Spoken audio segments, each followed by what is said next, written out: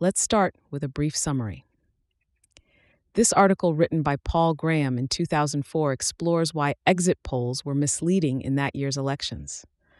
Graham points out that people are hesitant to reveal their true thoughts to pollsters, and this significantly impacts election results.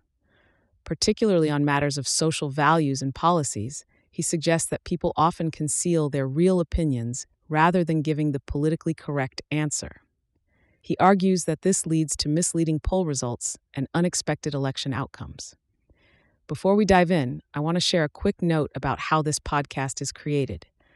As you've probably noticed, this podcast isn't voiced by a human, but by artificial intelligence. I'm obligated to inform you of this beforehand due to the rules of AI services.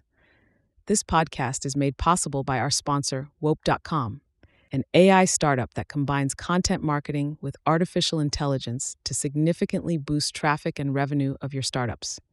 For all the latest content, be sure to follow me at x.com/YigitKoner. Now let's turn our attention back to the essay, Why Polls Can Be Misleading, Understanding the Bradley Effect and Voter Behaviors. Original title, Bradley's Ghost, date November 2004. A lot of people are writing now about why Kerry lost. Here I want to examine a more specific question. Why were the exit polls so wrong? In Ohio, which Kerry ultimately lost 49-51, exit polls gave him a 52-48 victory. And this wasn't just random error. In every swing state, they overestimated the Kerry vote. In Florida, which Bush ultimately won 52-47, exit polls predicted a dead heat. These are not early numbers. They're from about midnight Eastern Time, long after polls closed in Ohio and Florida. And yet by the next afternoon, the exit poll numbers online corresponded to the returns. The only way I can imagine this happening is if those in charge of the exit polls cooked the books after seeing the actual returns. But that's another issue. What happened? The source of the problem may be a variant of the Bradley effect. This term was invented after Tom Bradley, the black mayor of Los Angeles, lost an election for governor of California despite a comfortable lead in the polls. Apparently, voters were afraid to say they planned to vote against him, lest their motives be, perhaps correctly, suspected. It seems likely that something similar happened in exit polls this year. In theory, exit polls ought to be very accurate. You're not asking people what they would do. You're asking what they just did. How can you get errors asking that? Because some people don't respond. To get a truly random sample, pollsters ask, say, every 20th person leaving the polling place who they voted for. But not everyone wants to answer. And the pollsters can't simply ignore those who won't, or their sample isn't random anymore. So what they do, apparently, is note down the age and race and sex of the person and guess from that who they voted for. This works so long as there is no correlation between who people vote for and whether they're willing to talk about it. But this year, there may have been.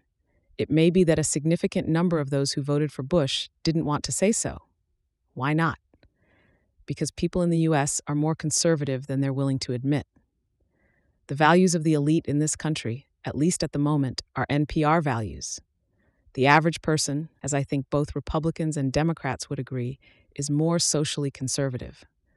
But while some openly flaunt the fact that they don't share the opinions of the elite, others feel a little nervous about it, as if they had bad table manners. For example, according to current NPR values, anything that might be perceived as disparaging towards homosexuals. To do so is homophobic. And yet a large number of Americans are deeply religious, and the Bible is quite explicit on the subject of homosexuality. What are they to do? I think what many do is keep their opinions, but keep them to themselves. They know what they believe, but they also know what they're supposed to believe. And so when a stranger, for example, a pollster, asks them their opinion about something like gay marriage, they will not always say what they really think. When the values of the elite are liberal, polls will tend to underestimate the conservativeness of ordinary voters. This seems to me the leading theory to explain why the exit polls were so far off this year. NPR values said one ought to vote for Kerry. So all the people who voted for Kerry felt virtuous for doing so and were eager to tell pollsters they had. No one who voted for Kerry did it as an act of quiet defiance.